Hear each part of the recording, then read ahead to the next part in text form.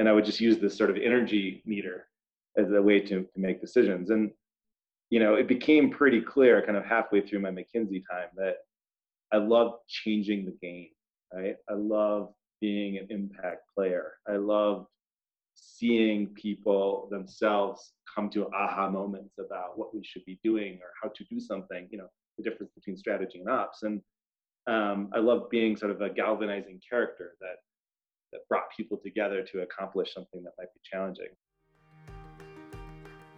Caution. Listening to this podcast may motivate you to make positive changes in your life, identify ways to accelerate your career trajectory, and develop a path towards financial freedom. This is the Career Meets World podcast, and I'm your host, Edward Gorbis. And I've spent the last 10 years focused on helping thousands of people advance their career while in parallel teaching a secret recipe to reach financial independence. And I'm here to share the untold stories of successful people and teach thousands of listeners how to develop a growth mindset. Our minds are malleable, and everyone has the power to change their mindset through perseverance, dedication, and a passion for learning. So if you're ready to skyrocket your business and financial literacy, turn up the volume and let's dive right in. This is the Career Meets World podcast.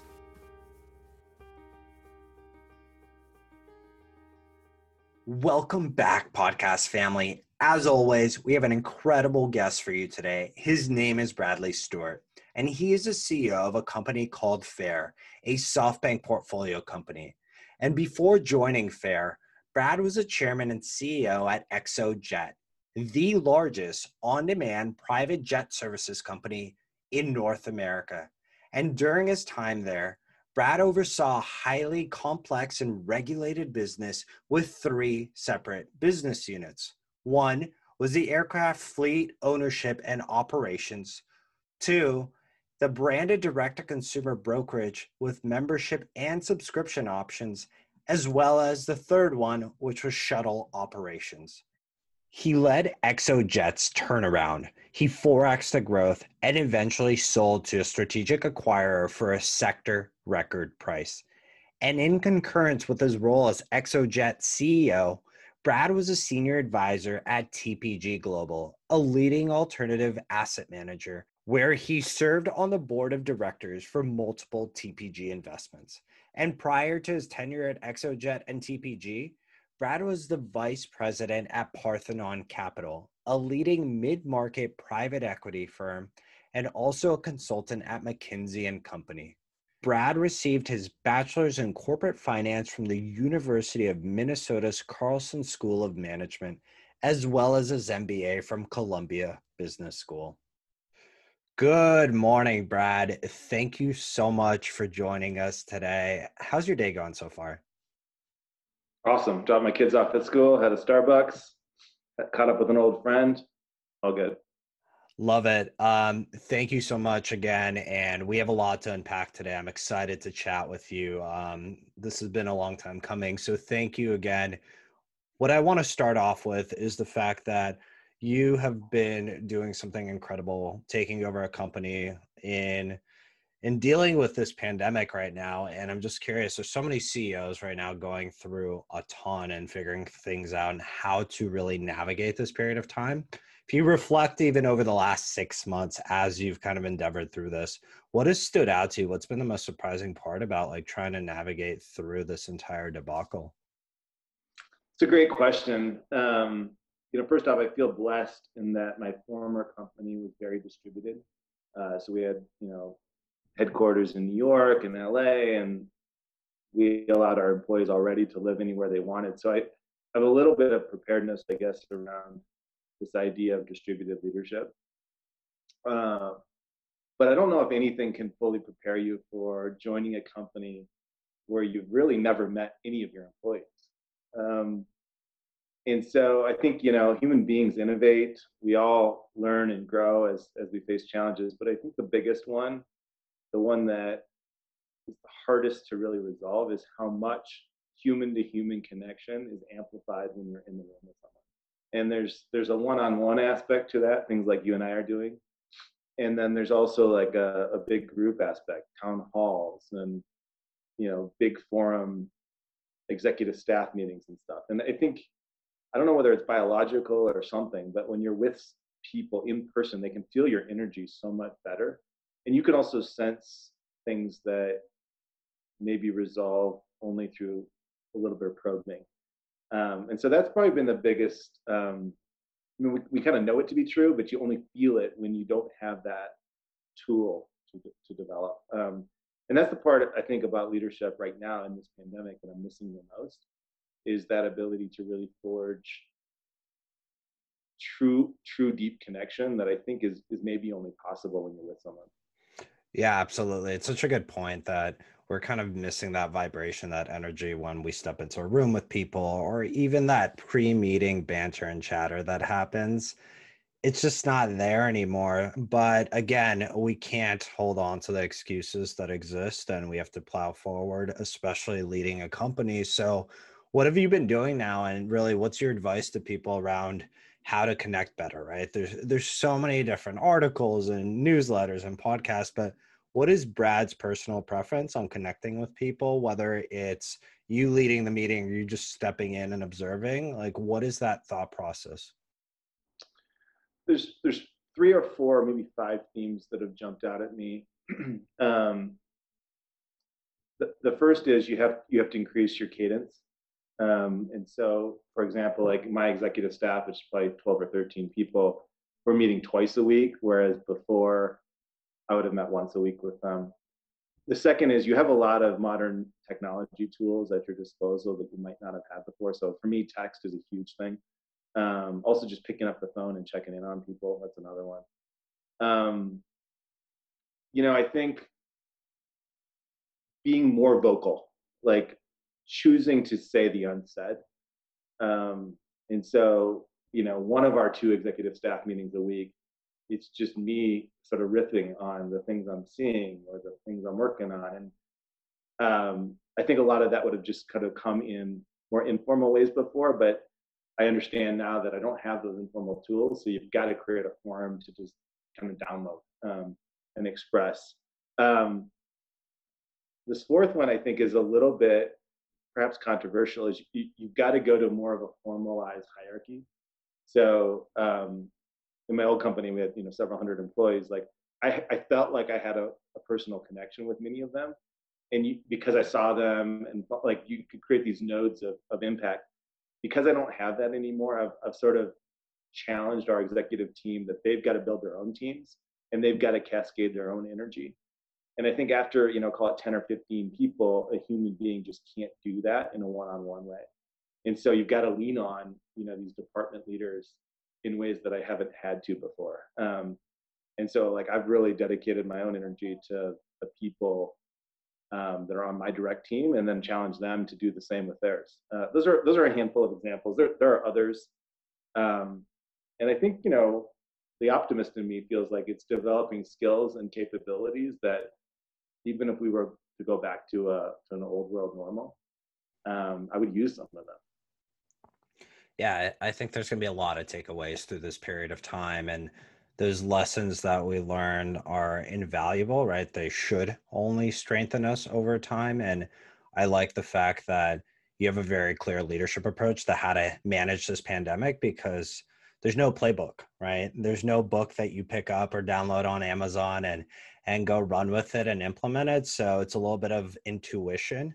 And I intentionally started with that question of surprise, partly because it demonstrates who you are as a leader. And now I really want to understand kind of the backdrop to it and how you got to where you are today, because you're leading your second company right now, and it's a very different beast, right? You're stepping in at a difficult time, but there's so much that has led up to this point and has helped you become who you are. And if you think about, right, the pandemic is probably one of the most challenging lessons for a lot of people right now. But if you reflect on your experience, your career, can you kind of share one of those important moments that you reflect on that really helped shape who you are? Maybe it was a challenging moment, maybe it was a layoff, whatever it might be. What was that for you? And how did you persevere through it? Mm-hmm. Well, there are so many of them. It's hard to pick one. I'm a big believer that you're sort of learning every moment, every day. And so I've tried to sort of almost dampen the impact of any one moment in the storyline. But, I think, the first time you're accountable for an organization, my old McKinsey engagement manager would call it the monkey on your back, right? And I didn't really know what he meant by that until it happened to me. It's all of a sudden like this kind of weight sits on you. And for me, that moment was a business that I stepped into when I was a VP at Parthenon Capital.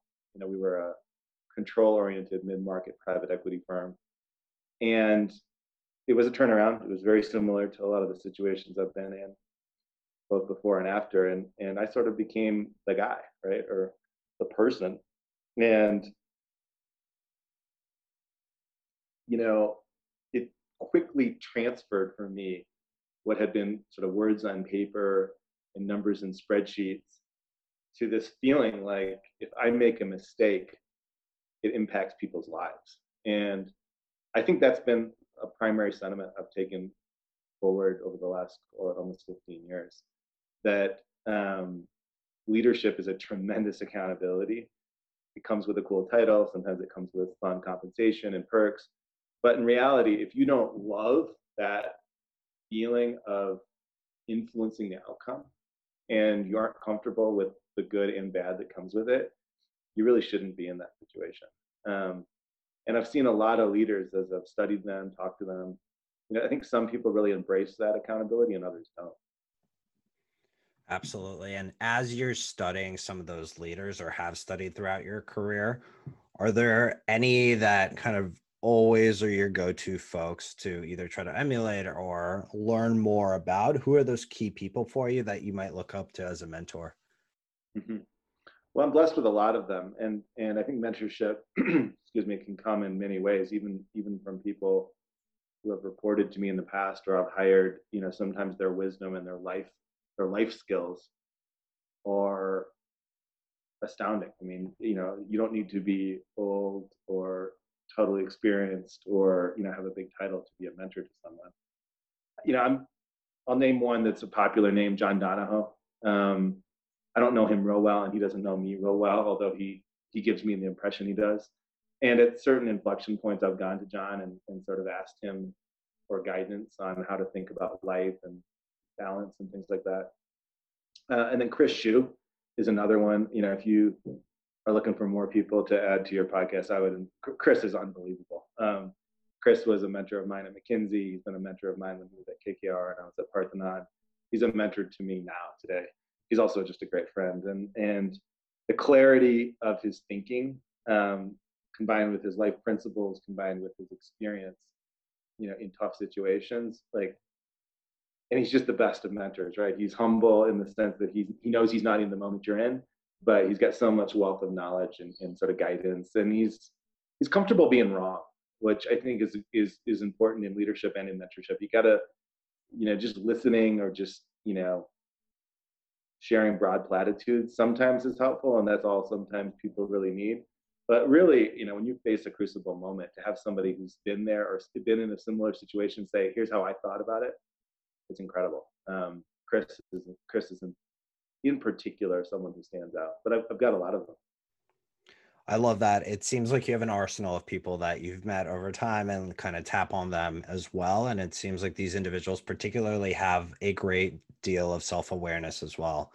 They provide recommendations, but they might not make the right assumptions, or the conclusion isn't what they thought necessarily. And that's often this kind of, I don't know, like a mystery, right? For a lot of CEOs that they think they'll have everything figured out or they have the right people to tap onto, and you're just not always going to make the right decisions. So I think a lot of young professionals who are looking to go into leadership at some point have to recognize that the executives, the mid-level management, they don't have it all figured out. They never will. And it's always a little bit of a trial and error. But you hit on something that's so crucial to remember, which is, if you want to go into leadership, you have to love leading. You have to love envisioning what the end result is, rather than being told, hey, the well is over there, go walk 15 feet and you'll drink water, right? You have to envision, how do you get to that pathway and develop it yourself. And that's such a critical component. Even when I was in leadership at WeWork, it's a huge reflection on the fact that it takes time to process what leadership looks like. You might be a really, really solid individual contributor, but to shift gears and step into that leadership role is a completely different job description, right? You're doing something completely different altogether. So I think I'd love to really understand at what point. I know you spent a little bit of time early on in your career in consulting, and that's always a really, really good launch pad for leadership roles down the road. But what would be your advice to somebody who's especially stepping maybe out of college right now and thinking about what should I do for my future, especially if it's somebody who's super hungry, super ambitious and motivated and really wants to excel? What's your advice to them on how to approach their career in terms of just, hey, I want to go into leadership one day? What are some good avenues for them? Yeah. Well, I think I have these conversations with people a lot, and I always start by saying, well, there's a lot of different paths. So let me help you think through yours. And so I usually ask a couple questions like, do you have something that draws you? You know, it could be a sector, it could be an industry, it could be a function. Help me think about what draws you to leadership. Like, is it a like grandiose thing, or is it, you know, you've been drawn to great stories where somebody on a team or in an expedition, for example, like stepped up. And more often than not, just get young people not knowing. And so in that situation, I say go get a lot of experience. And that's why I think consulting or banking or, I'm sure there's, tech organizational roles where you just see a lot of stuff. Um, and when I say see a lot of stuff, I see industries, see functions, see people, see leaders. And I then tell them there's this idea of kind of a still small voice in your head. And what I think is powerful is that when you see stuff you like and you're attracted to, it usually pings like, I like that. I want more of that. And when there's just stuff that drains your energy or you're not into, the opposite will happen. And I tell folks, like, if you do that for 3 or 6 or 9 years, kind of leading up to your 30th birthday, you should build, if you're paying attention to the still small voice, you should build kind of a pattern recognition of what drives you. And the sooner you can start following those paths, the better off you are. Because I think greatness and just life fulfillment, joy, is drawn by doing things that excite us. And so if you feel yourself falling in love with an industry or a sector, or you feel yourself falling in love with a function, or you feel yourself falling in love with leadership, just run towards that, right? Start getting more and more reps. And then, this idea of mentorship, you got to have champions. You got to have people that will carry you, right? Who will train you, who will lead you, who will invest in you. And I think that's what your 20s is all about, really. Sort of building that awareness and those relationships and, a little bit of cred. You decide if you want a master's or not, things like that. But I tell people who I think are high potential, try to be in a position by the time you're 30 to have a point of view, to have a perspective on where you're going. If you don't by then, time's a ticking. Totally agree with you. And there's so many directions we could take this, and we'll kind of break it apart in a few different ways. But first of all, you're right that your 20s is a time to explore and really take on new opportunities, new roles. I would argue that uh, no matter what industry you're in, just say yes to things. You don't know what opportunities will be in front of you. I think over time, and as you obviously mature and get older, you start to hone in on where you draw that energy and where when you wake up, you realize this is what I was meant to do. And it becomes actually easier to wake up in the morning and you realize, like, I'm so energized by the fact that I'm going out there and doing exactly what I'm aligned with. And that's so powerful. I think as you and I, we're irrelevant of age, but as we were kind of going through our own 20s experience, I think there's different things that are available now for a lot of people in their 20s to maybe amplify that experience. Particularly, I'm curious, is there a way that you detailed out what you like to do, or is it just purely a gut feeling for you? It's this tension between kind of the linear path that is easy to define in retrospect versus, the random walk of serendipity, which, a lot of very wise people believe in, right? Just keep doing good things, keep working hard. And the theme that I keep telling people and for me it worked, was to run towards things that were energizing. And so across Deloitte, post business school, McKinsey, into private equity, and ultimately to CEO of Exojet, I just kept saying yes to stuff that called to my heart. And when, I would feel excited, or I would feel like I can't not do that, I would say yes. And I wouldn't evaluate it too much. Some of the, consulting engagements I had were just super exciting and stimulating. And I think over time, as I would look back on the decisions and the experiences, I would start to see patterns and themes emerge.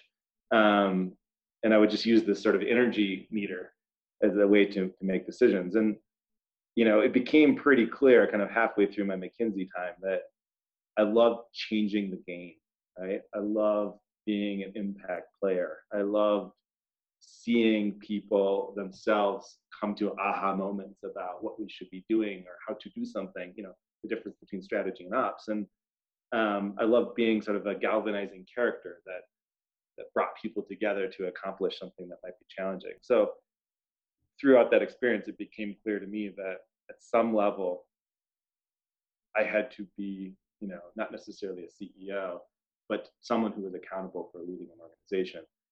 I'd like to say it was a lot more intentional than it was, but I don't know if you can have that intentionality for the right reasons, right? I think you can read a book and say, oh, I want to be that. But if it's coming from your heart, you have to experience it and be drawn to it.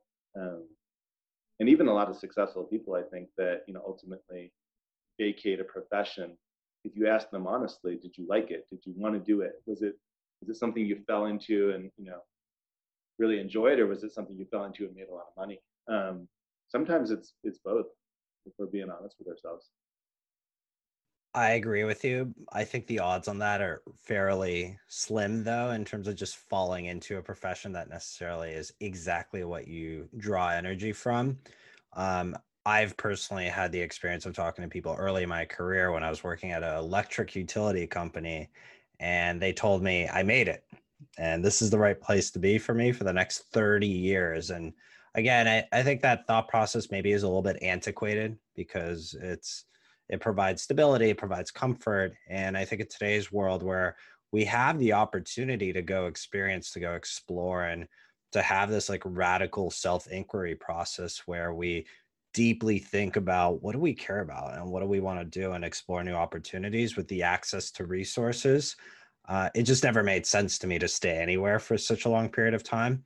I hope that there are people that find that, but I think that, as you're mentioning, understand what you draw energy from. We're going to double down on that and really be mindful and thoughtful, continuously jot down notes, think about like what is really inspirational to you. And that's the best way to really hone in on where you want to invest more time in your future, because life is short and life is precious. And we should do as much as we can where we really enjoy that moment. So I think in my coaching with people and my clients that I work with, oftentimes we go fairly deep on understanding their roots, their kind of early life, and understanding what drew them to where they are today.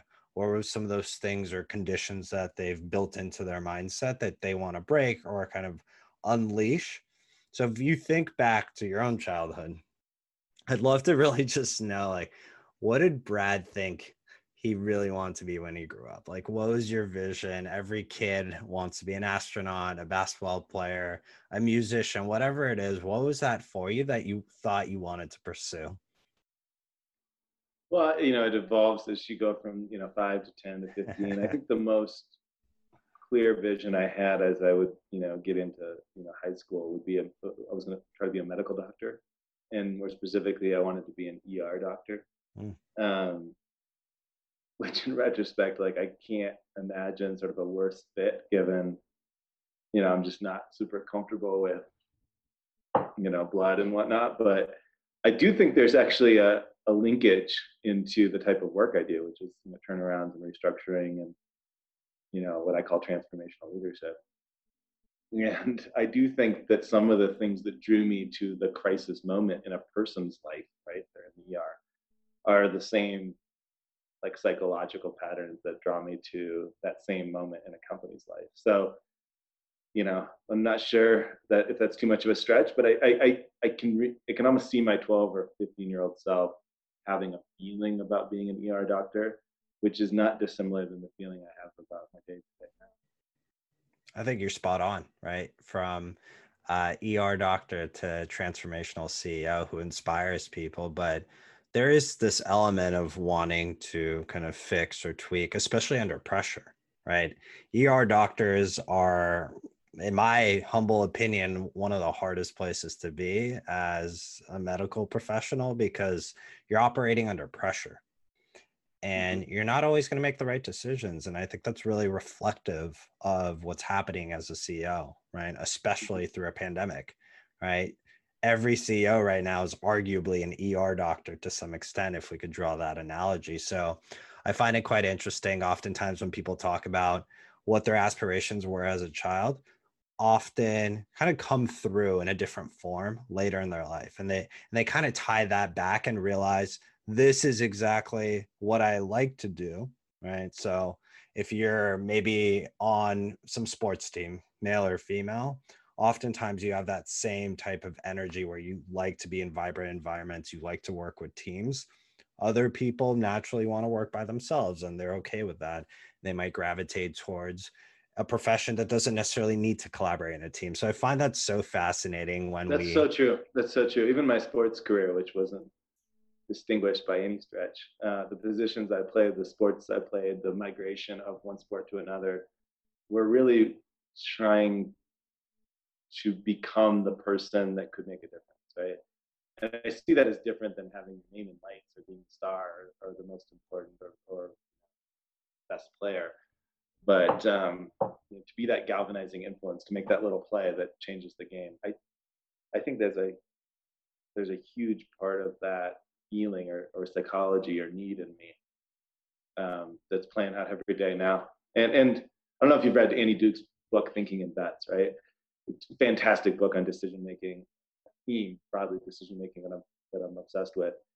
And what she talks about is being able to make these decisions relative to the context, relative to the moment, relative to the emotional flow, relative to the facts on the table, and then having the confidence to get it right more times than not, and also having a short memory psychologically, being able to move on from mistakes and losses. And I really do think whether you're an ER doctor or you're a transformational CEO or any sort of impact leader, you've got to have that idea, right? Of play the play, do your best, be thoughtful, be methodical, but let it rip. And if you lose, you lose, right? If you make a mistake, you make a mistake. Like having the self-confidence to shrug it off a bit.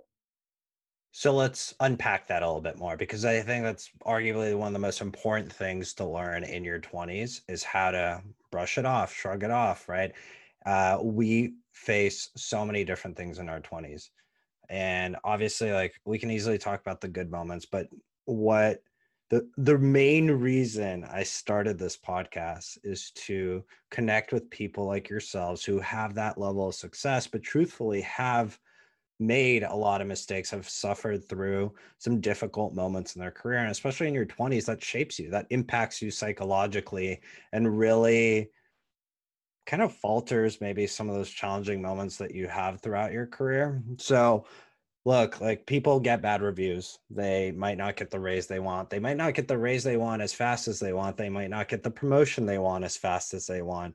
So, what would be your recommendation for somebody that's stumbling through their 20s and maybe has faced some setbacks or challenges or a layoff, unfortunately, especially during a pandemic? How do you rebound from that, right? How do Mm-hmm. you kind of fall down 7 times and get up 8? Mm-hmm. Well, I think I'm fascinated by this idea of our self story, right? Our internal narrative, which through kind of the Buddhist lens is super toxic. Um, and if we think about what matters to us, like the city we live in, right? romantic relationships we have, our social network, our title, you know, much of it doesn't matter ever. If we're being like totally blunt and honest with ourselves, it doesn't matter with anybody else. It just matters in here, right? And then even when you unpack it, it's this like kind of thumb up, thumb down judgment of our life that constantly is spooling in our brain. So biggest and best advice I could give to anyone, age aside, ambitions aside, is to try to unpack or move away from that, self story that's kind of ridiculous. And once you free yourself of this judgment, do I have the right job, or the right title, the right relationship, you get back to purity, right? And I think what it does is it circles back to the conversation we were having earlier, which is to focus on work and relationships that drive joy into our lives. And it doesn't take much studying of career journeys to show that there are so many different ways to success and so many ways to find fulfillment. And sometimes the most indirect path, the mistake you encounter, or the challenge or tough moment that you sort of get blindsided by, ultimately opens the door to growth. I've had several of them in my life. My daughter had a difficult medical diagnosis last September, and while it was a horrible 2, 3, 4 months after that, the reflection I had on my life and how I want to live my life going forward, the types of work I want to do, could not have come any other way, right? Or I was not a strong enough person to find that learning any other way. But I had career setbacks, right? I had bad projects. I had investments that I was working on that were going sideways. And if I think back on all the lessons I've really collected, how to be better, how to know myself better, they mostly came from those bad moments. And so if you've got the maturity or the awareness to see them for what they can be, in some sense you should embrace them, right? And you should look for more of those types of challenging, difficult, disappointing moments, because that's the true path to growth, if you ask me. First of all, I appreciate you sharing that, and I hope everything with your daughter is just fine and okay. I think you hit on something again that's really important to reflect on, which is I often say that the quality of your life is directly predicated on the quality of the questions that you ask yourself. So in those moments when things are extremely challenging, I think the lens through which we think about why is this happening to me versus also asking yourself, why is this happening for me? Right. And thinking about the opportunity cost of learning in that moment and sitting in that fear, sitting in that discomfort and processing that you're going to be just fine. This isn't a life and death moment, unless it truly is. But most of the time in business, things are not life and death. Even if you lose your job, the reality is you'll probably find another job within 6 to 12 months. So you will at some point be able to put food on the table and survive. So sit in that discomfort, process it, and move forward and learn. And that's how we get better. And now as we kind of fast forward back to today and your current role and think about like all those lessons learned from your past, you were tapped on the shoulder by SoftBank to come in mid-flight and keep running this company called Fair. And I think Fair is doing so many incredible things. And I'd love to hear directly from you, kind of expand on what Fair is, what the vision is, and what you're doing today to really push things forward. Mm-hmm. Well, I think you're right in that the Fair mission as a concept really captured my imagination. And there's a lot of derivatives back to what our team did at Exojet, and that you're taking a depreciating asset and you're trying to find the right moment for consumers to use that asset so that their total cost of ownership is as low as possible. And in doing so, hand them value, mobility at a reasonable price, seamless, elegant experience. And then they can take those monthly savings and reinvest them in their life in other ways, whether it be through investment, which I hope they do, 401k, investing in their children, etc. And so for me, you can look at Fair as a product and a set of subscriptions and used car leases, or you can look at it as an idea. And the idea for me is what really captures my heart, and that is helping people acquire and use used car vehicles in the absolute best way possible. We used to have a phrase at ExoJet, which was a better, smarter way to fly, a better, smarter way to fly, privately, of course. And in this, it's a very similar concept, a better, smarter way to have a car. And so for people who are looking for mobility over a trophy purchase, mobility over a certain sort of high-end vehicle, I don't think there's any company on planet Earth that can, in a more seamless, elegant, value-oriented way, deliver a vehicle. And there's a lot of work that goes into that, right? We have to underwrite the consumer risk and the asset risk, and we have to have the logistics and the support and the customer service infrastructure. And many of those things we're developing on the fly, so we're not where we need to be. But I truly believe in the mission, and I truly believe that in a world now where there's more things to buy and consume, products and services, and more expectations for having the latest greatest phone, if we can put an additional 10 or 15 or $20 in people's budget every month and get them a high quality car, then we've done our job. I think the first time we connected and we talked about FAIR and the analogies that we drew out of just the broader mission of what the organization is doing is really giving people back let's call it $1, and then giving you back a percentage of that dollar to do quite literally whatever you want, rather than sinking in your own capital into an asset that the second you take it off the lot is going to depreciate immediately. Now you have this opportunity for people to, as you said, hopefully invest that money into things that will propel their future and give them more opportunity down the road. The concept is brilliant. Obviously, it's going to take some time to mature and for the market to really wrap their head around the value of this. But as kind of the constantly evolving world of Uber, Lyft, ride sharing, transportation as a whole changes, I see this picking up because I can't see a world where an individual is going to want to pay a ton of capital for an asset that's going to depreciate a lot of the time. And we live in a world of consumerism, and part of Career Meets World is to change that mindset, is to help people understand that if you have a whole paycheck, most of it shouldn't be going to products that you probably won't care about in, I don't know, a month, a year, 2 years. Most of the time we need to invest in ourselves personally, right? It could be health wise. It could be even going on a vacation. I would call it an investment in your mental health. But to me, there's so much value in that. And how we think about money is what attracts me personally to FAIR. So I personally might consider even getting rid of my car and shifting over to this model as well. But Brad, as you think about like what these consumers can do with their extra dollars, do you ever see a world in where you personally help educate them as well, or think about that, or maybe that's part of your marketing conversation? Yeah, it's a good question, and it's one, with all of this, talk about day trading and the percentage of capitalization in publicly traded companies that now sits in the hands of individual investors. Like, there's certainly a narrative there. I don't think so in the short term, and I think the reasons for that are the company's focus needs to own an asset class. It needs to have a crisp vision. It needs to do that well. I would like to be a public voice in doing exactly what you're doing, right? Which is to encourage people to be more mindful about their career and their money.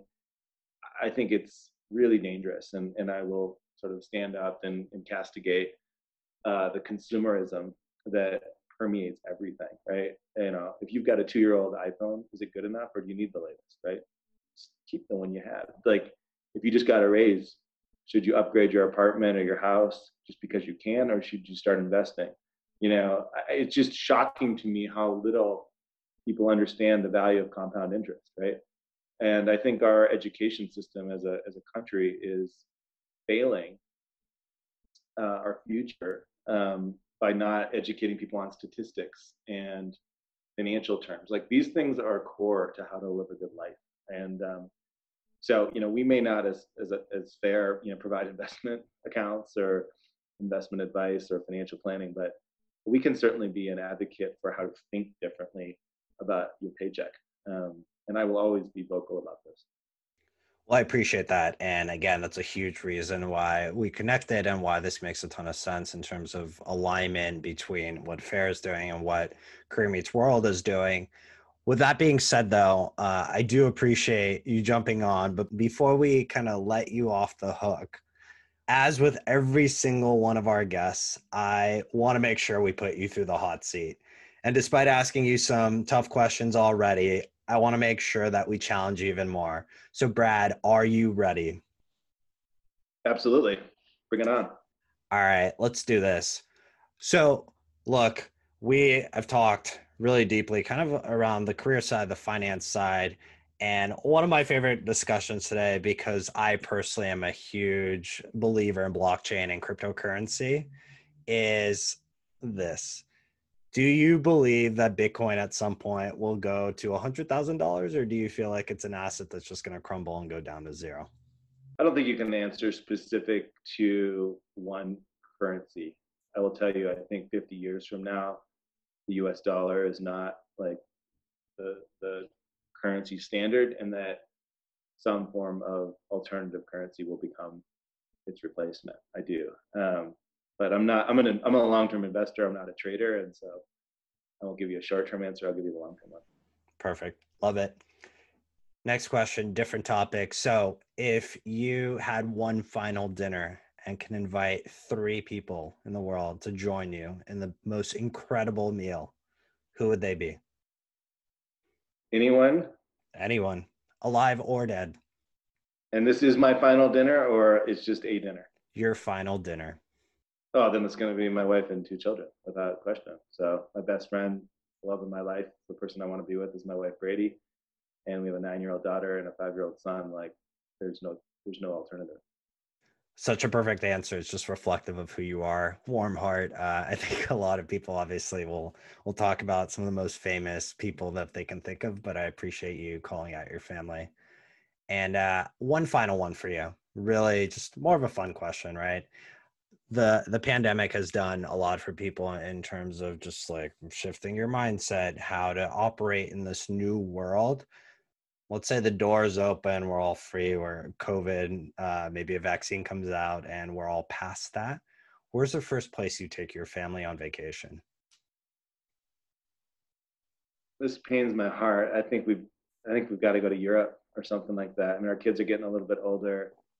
Um, and travel, I think, is one of the great casualties of COVID, right? This idea of adventure. There are different ways to do it, but um, the world is smaller when we travel, and you see more and you experience, I think, both the old world and sort of even nature exploration. It just expands your mind, right? And I will say I miss traveling more than I thought I would. Um, and I try not to think about it right now because it's not practical in many ways. But yeah, it'd be great. And my kids are just getting to the age now where I think getting out there and sharing our history as a species um, is a really powerful thing for them, and it'll be certainly enjoyable for Brady and I. But I mean, I could go on and on. There's a lot of places I want to go. Absolutely. Travel is just so important for the mindset evolution, especially for young children. You get exposed to culture and food and just a different way of thinking. And personally, I was really fortunate. Being an only child, my parents afforded me the opportunity to travel a lot when I was younger, partly because they never had that opportunity growing up in Ukraine and the borders were closed outside of just the broader Soviet Union. So for me, I look at that time now as a way to be a better business person and to collaborate with people, especially internationally. So it doesn't matter what age you are right now and listening, whenever the doors are wide open, travel, explore, learn, engage with other cultures, because that's just the best way that we're going to become a better society globally. Like quite literally, that's something I fundamentally believe in. So I love that you want to take your children to Europe, take your family. I hope you get to do that soon. I hope we all get to travel soon. Brad, it was such a pleasure chatting with you today. I think you're a wealth of knowledge and you just have a really good head on your shoulders. the ER doctor in you has made for a phenomenal CEO. Continue doing great things with FAIR. I think it's such a good model for how to think about how to spend our dollars going forward and a better way to invest in transportation for yourself. So look at FAIR, check it out. Brad, thank you so much. I really appreciate it. And as we always say at Career Meets World, go unleash your wildest potential. Thank you for the time. Good to chat with you. Hey, thanks so much for listening to the Career Meets World podcast. I would love to get to meet you. There are a couple of ways we can connect. You know I love my LinkedIn. Simply search for Career Meets World or Edward Gorbis and feel free to connect. Second is via Instagram at Career Meets World. And third is through our website. I have a special spot for you full of fun, free resources. All you have to do is go to careermeetsworld.com, subscribe to our newsletter, and we'll provide you the free resources to help you boost your career and reach financial freedom. And if this podcast was helpful to you in any way, please consider rating and reviewing this podcast on Apple Podcasts. This helps us help more people. Simply tap the rate with 5 stars and leave a sentence with what you liked about the podcast. Thanks so much for tuning in. Remember, strengthening your growth mindset is your ticket to success. I'm Edward Gorbis, and we'll catch you on next week's episode.